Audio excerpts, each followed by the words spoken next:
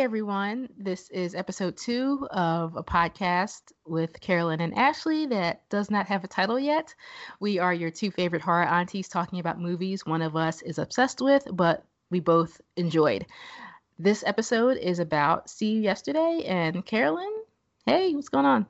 Hey, just hanging in there as usual. How you doing? Everything and nothing is my favorite response. What's Yep, going on? Everything and nothing. yep. So that's kind of where I am right now. It's a good place. I'm still working out a lot of the kinks of things, but moving forward, I'm still here. So Yeah, good. Well, yeah, we need you here. So today we're talking about See You Yesterday, and it's a 2019 film, and it was released on Netflix. It's directed by Stefan Bristol, and he co-wrote it with Frederica Bailey. It was produced by Spike Lee, who was Stefan's mentor, and they were both Morehouse grads, so kind of interesting. And I guess the brotherhood there going to the same school. So should I just give a little synopsis of the film then? absolutely. So the synopsis of See You Yesterday goes like this. CJ, played by Eden Duncan Smith, is a brilliant Brooklyn high school student, and along with her best friend Sebastian, played by Dante Critchlow, devises a time-traveling or temporal relocation machine. After a few technical glitches, they successfully jump to the day before, when her brother Calvin, played by Stro aka Brian Bradley, gets killed by police due to mistaken identity. CJ thinks she can change his destiny by jumping back in time to save his life. So this film was a short film that featured police brutality, and Stefan did this film as his thesis at the NYU Tisch School of Arts. Then he expanded it to a feature film. So what did you think of this film when you first saw it, or what kind of put this film on your radar, Ashley? Just from being on social media and just being, we're in tune is the best way to put it with what's going on as far as media, television, and film that have and has black leads. And so of course this is genre, sci-fi, fantasy, all that kind of stuff. So it was on our radar, and Shadow and Act and all those bigger, more black oriented publications really have put a lot of focus on not just drama and comedies, but also genre film. I know Tambeo Benson, who I believe started Shadow and Act, he's again one of the first people who was talking about black women and directing horror movies and things like that, and like he's always had a real interest in genre film. So I think after kind of moving on to IndieWire and have Shadow and Act is now in different editor's hands, there's still that spirit still kind of moves forward. So I think that's where I first heard about See You Yesterday, and I was like, oh, okay, it's gonna be on Netflix, I'll check it out. Again, of course, for me, the hierarchy is, horror then sci-fi. So, it was kind of just like that kind of cadence I had was like, oh, okay, when I have an opportunity to watch it on Netflix, I will definitely see it. So I did watch it, and I enjoyed it. Again, I not love it or anything like that, but I really did like it. Yeah, I think I'm kind of a sci-fi fantasy nerd first and then horror, because that's what I was raised on. I read a lot of sci-fi and fantasy books as a kid. So, and I especially like time travel. And I thought that was kind of cool that there was, at first I saw this young black girl as like the main character, and I was like, what? Because people don't really take risks like that. So then I had to look up. I'm like, was the director black? I'm like, yeah. When I found out he was black. So I was totally behind this. And while it's not a perfect film, I think it really showcases like a nice pocket of black life. It kind of gives you like this regular view of like black life in Brooklyn, It just really spoke to me in that way. And I heard about it, I think it was online as well, because I think I was just scrolling through Twitter and I'm like, oh my God, look at this. So I think that's where I kind of got wind of it. Either that or I was scrolling through Netflix and I saw like, how they have their little previews. I think I saw it there. So it was one of the two. So what did you like about the film and what did you not like about it? I don't know if there's anything I can think of off the top of my head that I didn't like about it. I guess the first thing is I'm not sure if the director is from New York City, but I think the way the film is styled and the energy of the film and the way it was shot really does feel like New York City. I think the film did a really great job in showing a character with a motivation and ambition to change things for the better. But I think this is a hard concept that I'm grasping. Is the idea is you can try to change things for the better, and you can do everything that you can in your power and your ability, but at the end of the day, you're not in control, I guess is the Hmm. best way to put it. I feel like again we're kind of coming back to that theme of not control in a traditional sense, cosmic in a sense, or abstract way of thinking about control and thinking about um, the things in our lives that we're going to lose people. We're gonna things are going to happen. Hmm. If you put it in the broader perspective, the broader theme that it tackles, which is police brutality, this is a history that it has hundreds of years behind it. And I don't think the movie is tragic in that. I don't think it's trying to leave us with a sense of complete tragedy, because I think the ending was kind of beautiful in a way, because there's still this dare or this persistence for hope and opportunity. But I do think it kind of gives us this. I don't know. This is really hard. This is really hard for me to kind of grasp on my own. Well, he there's a really great interview on YouTube with Stefan. It's on the SAG-AFTRA Foundation channel, and what's her name? Her name is Lindowy Davis. So she interviews him, and he actually talked a lot about the ending, and he said he got dragged for it because like what kind of ending is this, you can't leave it like this. But he's like, really, it's one of the more realistic endings because he says, and I think we're jumping ahead, but that's fine because I think we're going to be all over the place when we're discussing this film. He says that he's leaving it open ended because you can't have a happy ending because it hasn't happened yet. And also, he says that CJ is looking to us to continue the fight against, injustice. And I thought that was really touching because he made the film because I mean he loves sci-fi and he's a nerd. He said he's a self-professed nerd and he loves, time travel and he was very interested in it, but also to make it about something important. I think that was a really beautiful thing that he did. Yeah, I definitely agree with that. And he also said that he actively sought out a Black female writer because he said the main protagonist is a young Black woman. So to him, that was extremely important to get the voice right. And this is just an aside, but I really wish that filmmakers and script writers and people out there in the film industry would take that model and hire people who are actually representing the voice of the character, like it's such a simple concept. And they ended up winning the best first screenplay at the Independent Spirit Awards for 2020. So, you know, it's simple. It's simple. It's very simple. All of these sentiments are nice, but don't say anything. Just do it. Just, hire people, give Black content creators opportunities, because if you give them opportunities and give them room to really tell the stories the way they want to tell them and how they want to tell it, then things like See You Yesterday happen. And the one thing I do think that's going to be good for this film is that a lot of younger Black and brown kids are going to see it and really, they get to have the Goonies and Back to the Future and all of those. This is a film like those films that speak to them. Like we grew up in the 80s. I grew up in the 80s. You're a little bit older than me, Carolyn. Not too much Mhm. older, but a little Yeah. bit older than me. So in the 80s, it was like all white kids were all going on adventures. And Hmm. now this newer generation is going to be able to see kids who look like them who are having these adventures.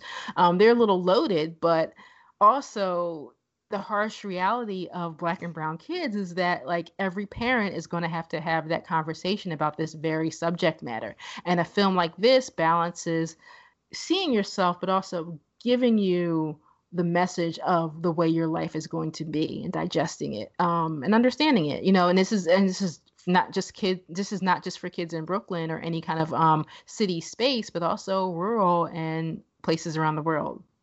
Well, exactly. And he references Back to the Future as one of the films that he watched to cope with alcoholism in his family. So, pulling back on that kind of 80s culture where you only see white kids triumphing and dealing with things. It's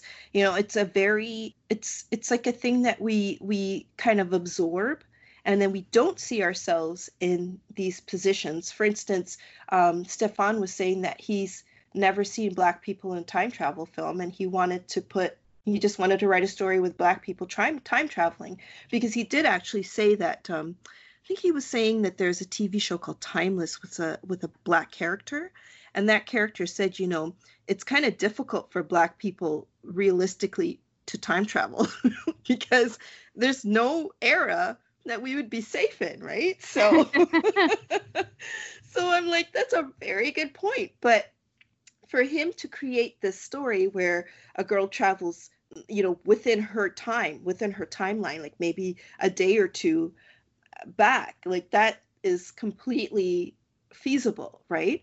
In terms of if you're going to write a time travel story about Black people doing that, and why not have it serve us instead of trying to change history or doing something that kind of bombastic where, I'm going to change history, whereas she just wants to save her brother's life. So, that he kind of whittled it down to make it something that's really important. And he actually, going back to the Future, there's a cameo of Michael J. Fox as Right. Their teacher, and I thought that was really sweet. And apparently, as the story goes, Michael J. Fox, he wrote Michael J. Fox a letter, and Michael J. Fox just said, sure. He didn't even read the script. He's like, I'll do it. So I really love that he just got on board with the film. And just as a little side note, Michael J. Fox is the token white person, and he's not mad. No. Like, I thought that was really cool that he supported this film, without even having to read the script. So it's kind of a nerdy 80s throwback that is kind of heartwarming. Absolutely. I definitely, of course, if you were alive in the 80s, everyone knew about Back to the Future, even if you didn't see it, and even knew the phrase, the Great Scott, that he does say in the film too. That's 1000% like, yeah, it's so, because you see him in the beginning of the film, and you're just like, oh yeah, this totally makes sense. And she's reading a book on time travel in class right before the bell rings, and school's out for summer. I was gonna say, just to piggyback off of what you were talking about, I think Sebastian does make a point to tell CJ, I'm just like, okay, we're gonna do this. Let's not go back too far, because like it's in the script, and where, yeah, they're not trying to change history, and I really, that's a really novel idea. And I'm not saying that in a patronizing way. I really do earnestly mean that, because there might be a grandiose idea that may say, oh, they should go back in time and try to change things, which in concept, thinking about it now and where we are in today's society, that sounds absolutely absurd. But I do think it's interesting. I don't know if you watched Sleepy Hollow a few years back, but it was hilarious because Abby, because it did have a Black female protagonist in the front and center, and there's a little bit of time travel, was a little bit of time travel on that show, and she goes back to like colonial times or something like that. And I don't know about anybody else, but I'm pretty sure most if not all of the Black people watching this, we were holding our breaths. And I sure enough noticed on Twitter a lot of people who were not Black, like, oh my God, this looks great. And we're just like, are you kidding?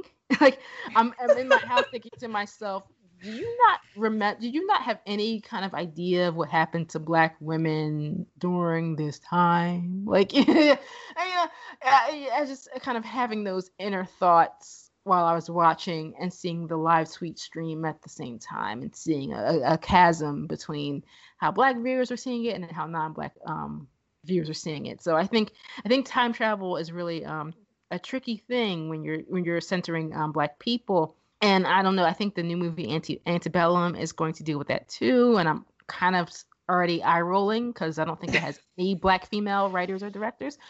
Oh, So, you oh. know, so yeah, this is one of the more valiant efforts that we have that is, 100% black in a sense. Absolutely. Like I 100% agree with that because it's like watching film while black. You kind of cringing, when you see Mhm. something coming, you're like, ugh.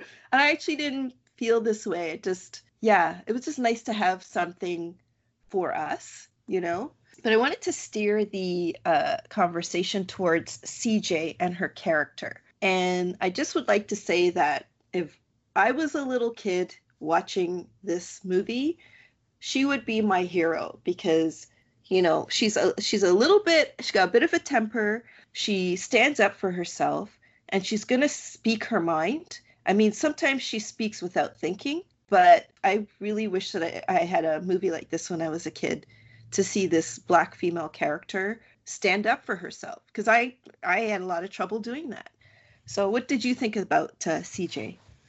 Yeah, her mom makes a poignant point when she's talking to her. I think she's talking about her father, who in this movie he had passed away already. I think he did some sort of military service, and her mother tells her, "You're like in a sense like you're stubborn, just like your father," but she says it in a very endearing way, not in a way to ridicule her or insult her or to put Mm-hmm. her down. It's that stubbornness that she has, is that's a real strong part of her spirit. And again, when you were talking about what the director was trying to do with the ending of the film, she's a fighter, Mm-hmm. and it takes a lot of courage to be a fighter, and it takes a lot of ambition to again be a scientist. I think Neil deGrasse Tyson, who I know is a problematic person, but like I think other people and other scientists have talked about, if I saw black scientists when I was growing up, maybe I would have gone into that field, or maybe, it's crazy that I'm reading Lovecraft Country. I'm almost finished, and Mm-hmm. one of the characters really is a science nerd, like loves the cosmos, like loves all things astronomy. And her character, when she was little, I think she was on some sort of a tour at a planetarium, or she was in class. I forget which one. It was either one of those. Forgive me, I'm muddled on the details, but Mm-hmm. the white man at the helm, or kind of talking about stuff. She was like, "Well, Negro women don't do science, or Negro women are not in the sciences." And I'm paraphrasing, but that's the Mm-hmm. kind of like, this book takes place in like 1954, around that time. So, it's unfortunately, I'm sure women or young girls who were like that heard that all of the time.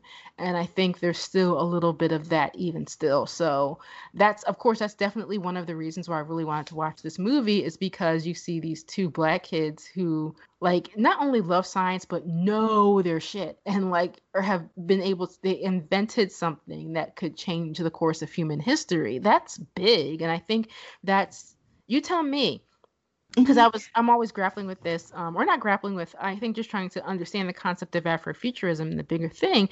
Afrofuturism to me always kind of seemed like this space where you have these black creatives that are really putting black people at the center. Like we're putting ourselves into the future because we know we belong there. We know we have a right to be there.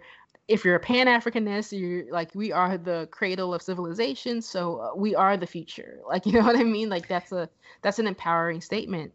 Yeah, absolutely. Because we're inserting ourselves in the future. Because, I've read countless sci-fi books where I'm like, oh, okay. And it's just, like I said before, you absorb that we're not included in the future until I came across Octavia Butler.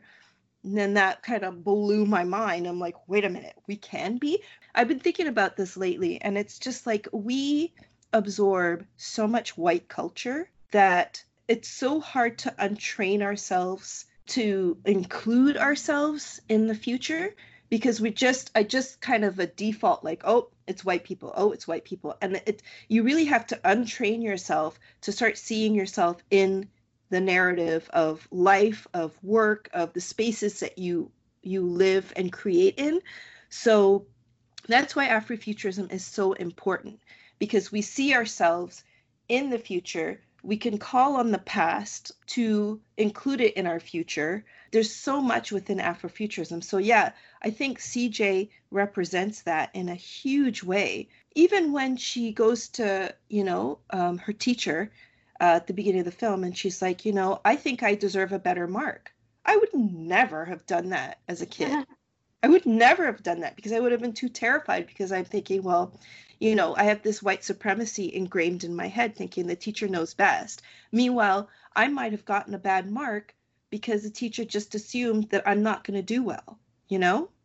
So to see her just doing that simple thing, going, you know what, I did this work, I deserve a better mark, to like stand up to her ex-boyfriend, to and it's funny because the director wanted CJ as a character to show kids that they have to be unapologetically Black and not to give up fighting for what you want. So that is huge. And I can't really can't think of anyone as a kid when I was growing up that had that. I mean, maybe my mom, because she used to tell off my teachers all the time. But, like other than that, there is no one in really popular culture. Oh, and maybe Valerie from what's her name? Valerie from Josie and the Pussycats. She was the smartest out of everybody. She was always devising the plan, and I was like, wow, So there's like maybe a handful of characters or people that I kind of saw speaking up as a Black woman. So yeah, I don't know. I really liked her character. Also, they named her after Madam C.J. Walker. C.J. Walker, yeah. Yeah, the first self-made Black woman, millionaire, activist, hair care entrepreneur. So I think that her brand is still going, isn't it? Yeah, I think it is. I think that was like one of the first, check marks for me. And then you want to talk about Sebastian as well. Yeah, so is he Jamaican or? So his family is from Guyana. And, Guyana, right. Yeah, and he, to me, represents the good Caribbean child. Wow. What does that mean? Well, a lot of families, the grandparents are kind of the rule makers, because a lot of the times, like for instance, when my family moved to Canada, fun fact, I was actually born in Brooklyn. And then we lived in New York for maybe till I was about 3. And then we moved to Canada when I was 4. And throughout all of that, my dad's mother, my grandmother, she kind of looked after the family. So you have that grand matriarch of the family where Granny looks after the kids and Granny will help your parents. And, she's like the head of the family in a way. So when I saw Sebastian living with his grandparents, to me, it was like, oh, okay, because his parents died. So he lived with his grandparents and he was a good kid. He listened to his grandparents. I don't know, just that there's an obedience that is really driven home in a West Indian family, to respect your elders. And I know it cuts across many cultures, but in my experience, you respect your elders, you listen to what they say. Yeah, it just seemed like he was like a typical obedient Caribbean child. And then when he kissed his teeth, or when he says the sucking of the teeth, you got in trouble for doing that. You couldn't do that to an older person. You get in so much trouble. That's a sign of disrespect. And he's like, oh, no, so... Yeah, it's funny. I noticed that too when Claudette, CJ, when she did it, when she came in and her mother said, "Oh, you have to do the dishes," and she sucked her teeth, and her mother, and I love the look her mother and the woman who's getting her hair done by her mother look at her like, "What did you just do with your mouth?" And they didn't have to say anything, and she was just like, "Oh, no, I didn't do that to you." Like that's totally, listen. Because it's one of those reactions again where I'm watching something and I'm like, and I see a Black child do something that I know a Black parent or Black elder would take offense to and be like, "Ooh," like, yep. You better redirect that real quick. But yeah, so I it's one of those other things that I felt in my soul, because I too knew not to suck my teeth in front of my mother. I did it long out of ear distance. Yes, So, exactly. And you know what I loved about Sebastian too? Well, another thing I felt in my soul is that he took when his grandmother was like, "You're making so much noise and there's explosions in the garage and you better clean this up." And he just kind of took it, and I'm like, I felt that because that's just what you got to do it. You just got to take when Granny gets mad. I thought that was really sweet. And I really like that. You know how in films, like the guy is making all the rash decisions and doing all these things, and the woman is the voice of reason? Well, here the roles have reversed, and Sebastian is the voice of reason, you know?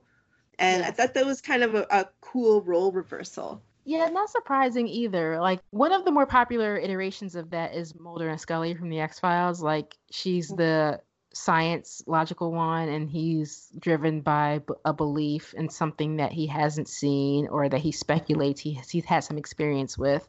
So, yeah, I mean, again, totally different stories, but the same kind of mindset goes along with it too. Well, my other favorite TV show was The Americans, same deal, where a husband and wife team, she was the one who was more like a little bit like attached from this American culture that they've had to live in for so long because they're Russian spies.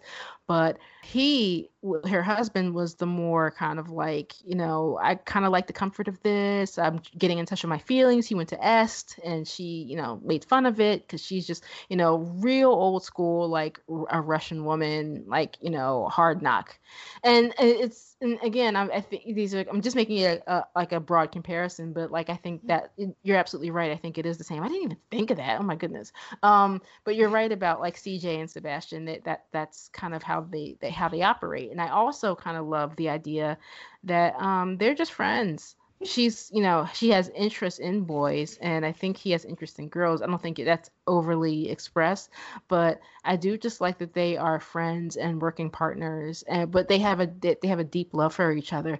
And come Hmm. to find out, when I was looking around on the internets about this film, like they are actually in real life lifelong friends. Like they have known each other since they were very like babies, essentially. That's so awesome. I think that's really sweet. And like there's that line where they make up after a fight and she's like, "I love you, black man." He's like, "I love you, black woman." And I'm like, "Oh." you know? Like it's so sweet. And that, and that's probably why they play off of each other so well. And I do like that they didn't push any kind of romantic attachment between them because it's like they're family to each other, you know? And Yeah, and it just wasn't that movie either. I do have a bone to pick about Eduardo, though, played by Jonathan Nieves. He's just seemed kind of like a stereotype, and that kind of bothered me a little bit. I don't know if maybe Stefan knew someone in his real life that was like that, and so maybe he's based on another character or an actual person. But I just thought that he was a little over the top for like a, Latino, like Latin lover type guy. Like, oh, I'm gonna take you out, and you're a beautiful woman. It seemed a little bit over the top to me, but that was CJ's love interest, and she actually did like him. So his overtures weren't like they weren't obnoxious in that way. Like he wasn't pushing himself on her in an obnoxious way. It was written as a really light-hearted thing, but I also feel like it was a little stereotypical. That's just my 2 cents, but So his comic relief was too much for you? I felt like it was because then it led to a little bit of unevenness because there was like this comedic relief and then something really serious happens and then I felt like there could have been more that he could have dropped it down a notch because there was a scene where they go to Eduardo for some equipment and he shows them the equipment. It's in this golden briefcase and they have like this angelic music when he opens it, and it just was a little uneven because it's like she's going back in time to try and save her brother's life, and then it was just a little thing that kind of bugged me a little. But overall, I mean, I love the movie. It was just that kind of got on my nerves a little. What was I gonna say about him? I didn't mind him all that much. I think it's, yeah, he plays on this kind of like tail end of a spectrum maybe of comic relief and over the top, but it's hilarious because I totally knew boys like that growing up. Okay, so Um, so, and I guess just from kind of understanding in general, I think that he is just, I think that's just one mode of him, obviously. Like there's several other modes that he operates on, but he's just one of those extroverted people that just kind of out and loud and stuff like that. And I feel like I see a pattern with that, especially a lot of many more lighthearted dramas or comedies that are based in New York City, where they are casting people that have that New York vibe to them. I don't know if that's the right word, forgive me, but I just see a lot, like, especially like because Stefan is a Spike Lee disciple in a sense. So, Mhm. having characters like that in his films, if you are so hardcore about the body of Spike Lee's work, this doesn't surprise me, especially because True. Yes. especially like older Spike Lee, he has characters like that. Even the Mars that was on the She's Gotta Have It Netflix series, that's kind of Eduardo. So, Right. This is very true. I didn't even think about that. Yeah, this is very true. Yeah. but Oh I don't man. know, something about yeah, I don't like romance movies. Like I just may had that realization this year. But I don't know, I always like, and he's a kid. So and they're all kids and they're all rash and they all do crazy things and make Hmm. silly stupid decisions and do silly things. So I thought Eduardo's affection for CJ was really kind of endearing. I really always kind of just like seeing black women be desired and not like a creepy or fetish way. Like Yeah, I always enjoy seeing that.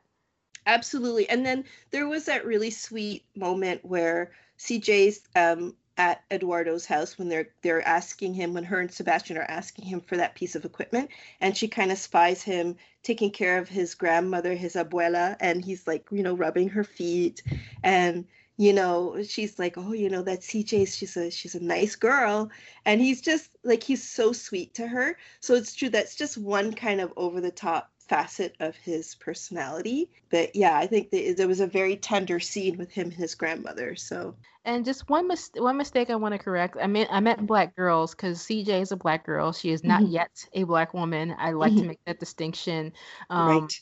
Long story short, I'm sure you know, Carolyn. Just for anybody who's ever listening, there's there's this perception, and there's been studies done about how black kids are perceived. Unfortunately, we have the one of the biggest examples right now is Tamir Rice, like, or just the idea that black boys can't be boys. They're automatically assumed to be bigger and broader than that they are. Like these boys just can't be boys. These children just can't be children because they're black. And the same thing goes with little black girls too. So I always like to make Mhm. the distinction between black girls and black women because I think black children deserve to have a fruitful and healthy childhood.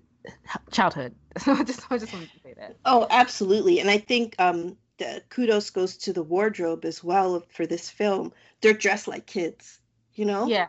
They're dressed like kids. They've got t-shirts, really cute t-shirts, representing like their love of, their nerd culture.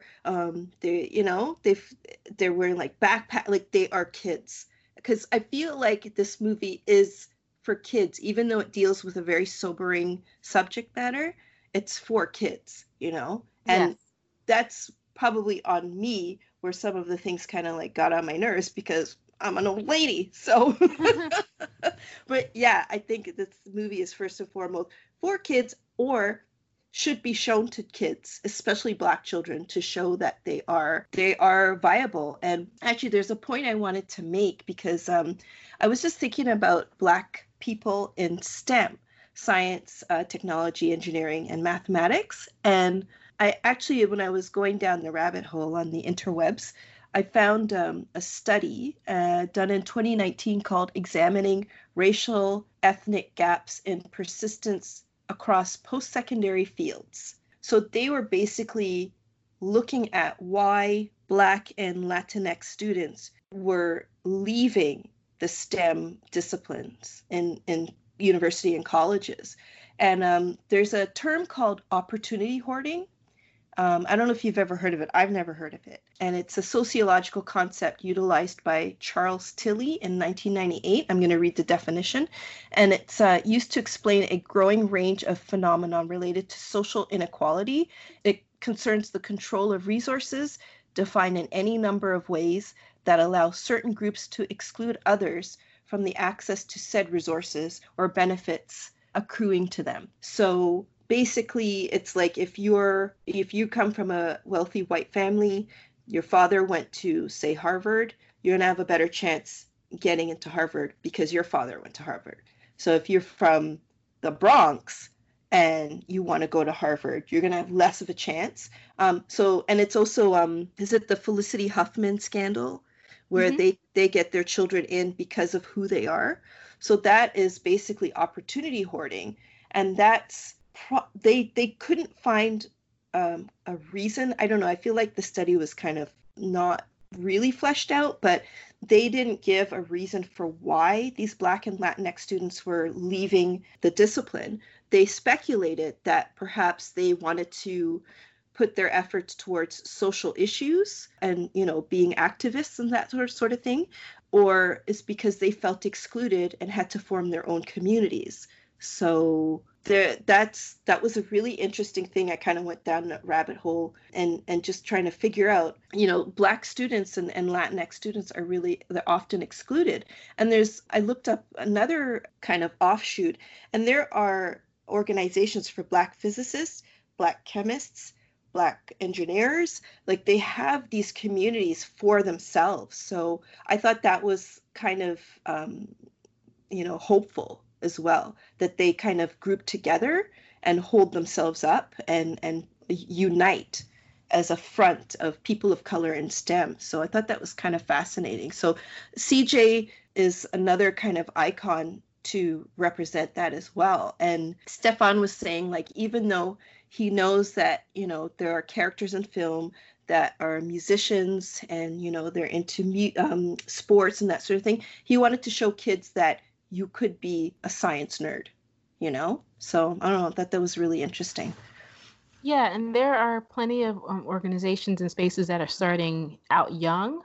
So I think they're doing curating and cultivating these kind of safe spaces for Black and brown kids right now who are interested in STEM, and giving them the opportunities and opening up the resources to them now so that they are more prepared when they go into college. So maybe things like them dropping out when they get to a college or university doesn't happen. I think if kids have a healthy foundation early, not just giving them the resources, but also, that's what intersections are, right? So if you're a person in STEM, but you're also a person of color in STEM, you're going to have to grapple with racism and white supremacy like non-Black and brown people don't. So, here's the resources and opportunities to give you the confidence that you need to perfect your career path or your vision for what you want, for what you want your profession to be. But then here's also these kind of tools for, you're in this program because you are Black and brown, so we have to give you the additional, again, opportunities and resources to understand how the system works, and the ball's not in your court. So how do you navigate these spaces in a way where you can still maintain your integrity, your dignity, and unfortunately, I hate to use the word fight, but fight your way through if that's possible. I think I would assume that's how these things move. Like, I am not a STEM person in any way, shape, form, or fashion, but I do hear about Black in STEM quite a bit, and I know there are strides being made for younger folks. Yeah, it's absolutely. Yeah, I am not a STEM person. My mother was really good with numbers, and I really wish I inherited that, but I inherited the artistic side from my dad's side of the family. But yeah, my mother was so good with numbers, and she would just be able to, like, do things in her head, and I'm like, oh no, that's wrong. And I do wish I got that bit from her. But I mean, Black people have enough issues navigating the arts world. So can you imagine what it's like in the scientific and math world? Like, it's insane. So I'm really glad that even though the study couldn't come up with a concrete answer why students of color weren't finishing their STEM degrees, at least they did the study, and that's open. And then everything else that you said right there, it's hopeful, and we need more Black kids seeing this type of representation in CU yesterday. And these kids were confident. It wasn't like they were tentative about their skill in science. These kids knew what they were doing. And I think that's extremely important, to show these kids showing confidence, CJ asking for a better mark, disputing between themselves, like, no, this theory's right, this theory's right, like to show them in a discourse about science. That's like huge. And I have one more point to bring up to you. Did you feel there was a connection to that Jordan Peele Twilight Zone episode Replay? Did you feel like there was a connection with Sanaa Lathan? Oh, yeah, maybe. Yeah, you guess. Yeah. That would be like, it would be like that Twilight Zone episode would be it would be a good double feature, right? Like that would be like, how you go to a film festival and sometimes they show a short before the main, for the feature presentation. That, I think they complement each other in that way. So yes, because it's like similar subject matter deals with time travel in a way where some person tries to change the course of what has already happened in order to reverse it.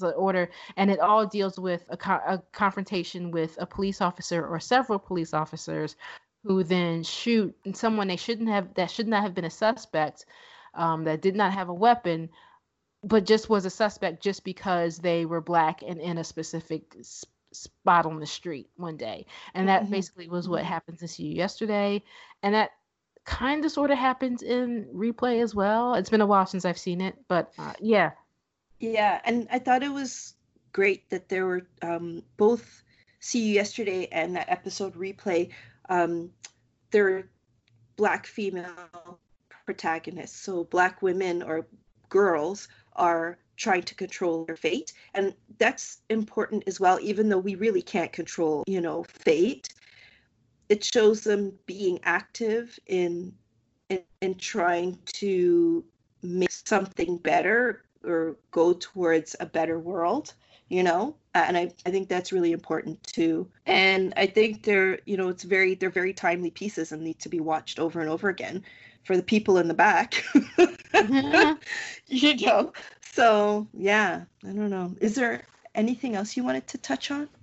No, just briefly wanted to kind of co-sign, that Black women are almost always at the center of these narratives. Like, they are the founders of Black Lives Matter.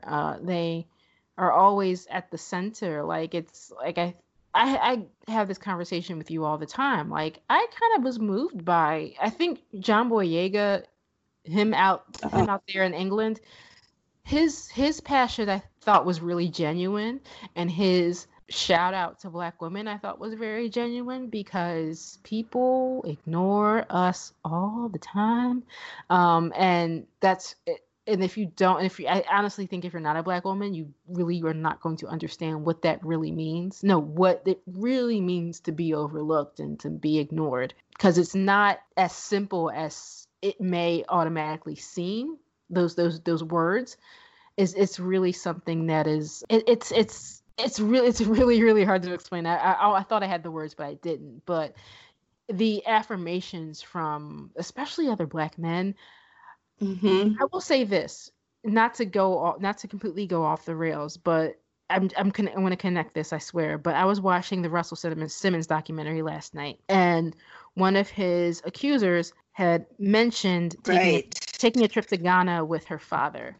And she talked about that famous, I forget what the castle is called. I believe it's a castle, but it was a space where they kept the Africans that they were going to enslave and take to the Americas, or one of the islands. And they talked about how some of the some of the white men who were there who were capturing women, it could be people with more high statuses, but also people who were going to be slave catchers, or people who were security, essentially manning these people who were going to be enslaved or who were already captured, and talking about how a lot of these women were raped, and the Black men or the African men that tried to protect these women were taken to another portion of this castle, and they were put there because they were going to be murdered. And I can't help but think it blew my mind, but it didn't blow my mind because it feels like, oh my God, this is how diabolical it is. This has been systematic. When we have these conversations and we are really frustrated with the fact that like we are grappling with a system where Black men don't even want to protect us or don't even see us as valuable, this was by design. Like this is like there's this idea, especially in 2020, where we can think and we can fathom that the idea that Black men don't love us, Black men don't appreciate us. We're having these we're not what I mean. Like there's nuances to this conversation, but we're also talking in these broader terms. But literally, if they tried to defend us, they were murdered, and it probably happened once they got on the boat and got here too. I'm just thinking about CJ. And I don't know. I just feel like all of this is connected, and I think hearing John Boyega said we need to love Black women. That's an echo that needs to kind of just continue to reverberate, and that's all that needs to be said. I don't know. I forget what he said verbatim. It's online, obviously, but like he just said, we need to love Black women. We need to appreciate them, and I just wish that that would continue to vibrate, because I think these younger generations need to hear it, because, now we're seeing people are doing videos all the time, and it's sad to see a little Black girl who's getting her hair done crying and saying and thinking that she's ugly. Yeah, but this is the system that we're immersed in. And to come full circle, I think like you had literally just said, like films like See You Yesterday, these, Black and brown kids need to see this, if for anything else, because again, it all goes back to those West African countries and other countries that were unfortunately a part of the transatlantic slave trade. It literally goes back to that. Absolutely, yeah. I mean, going back to that video you were talking about, the little girl thinking she was ugly, that broke my heart, because I was told all the time that I was ugly, my skin was dirty. We were talking about this earlier. Just being told that you're not worthy of love, or you're not attractive, or what have you, and then being felt like you were invisible. I mean, even being paid less than your coworkers, even though you're doing the same job.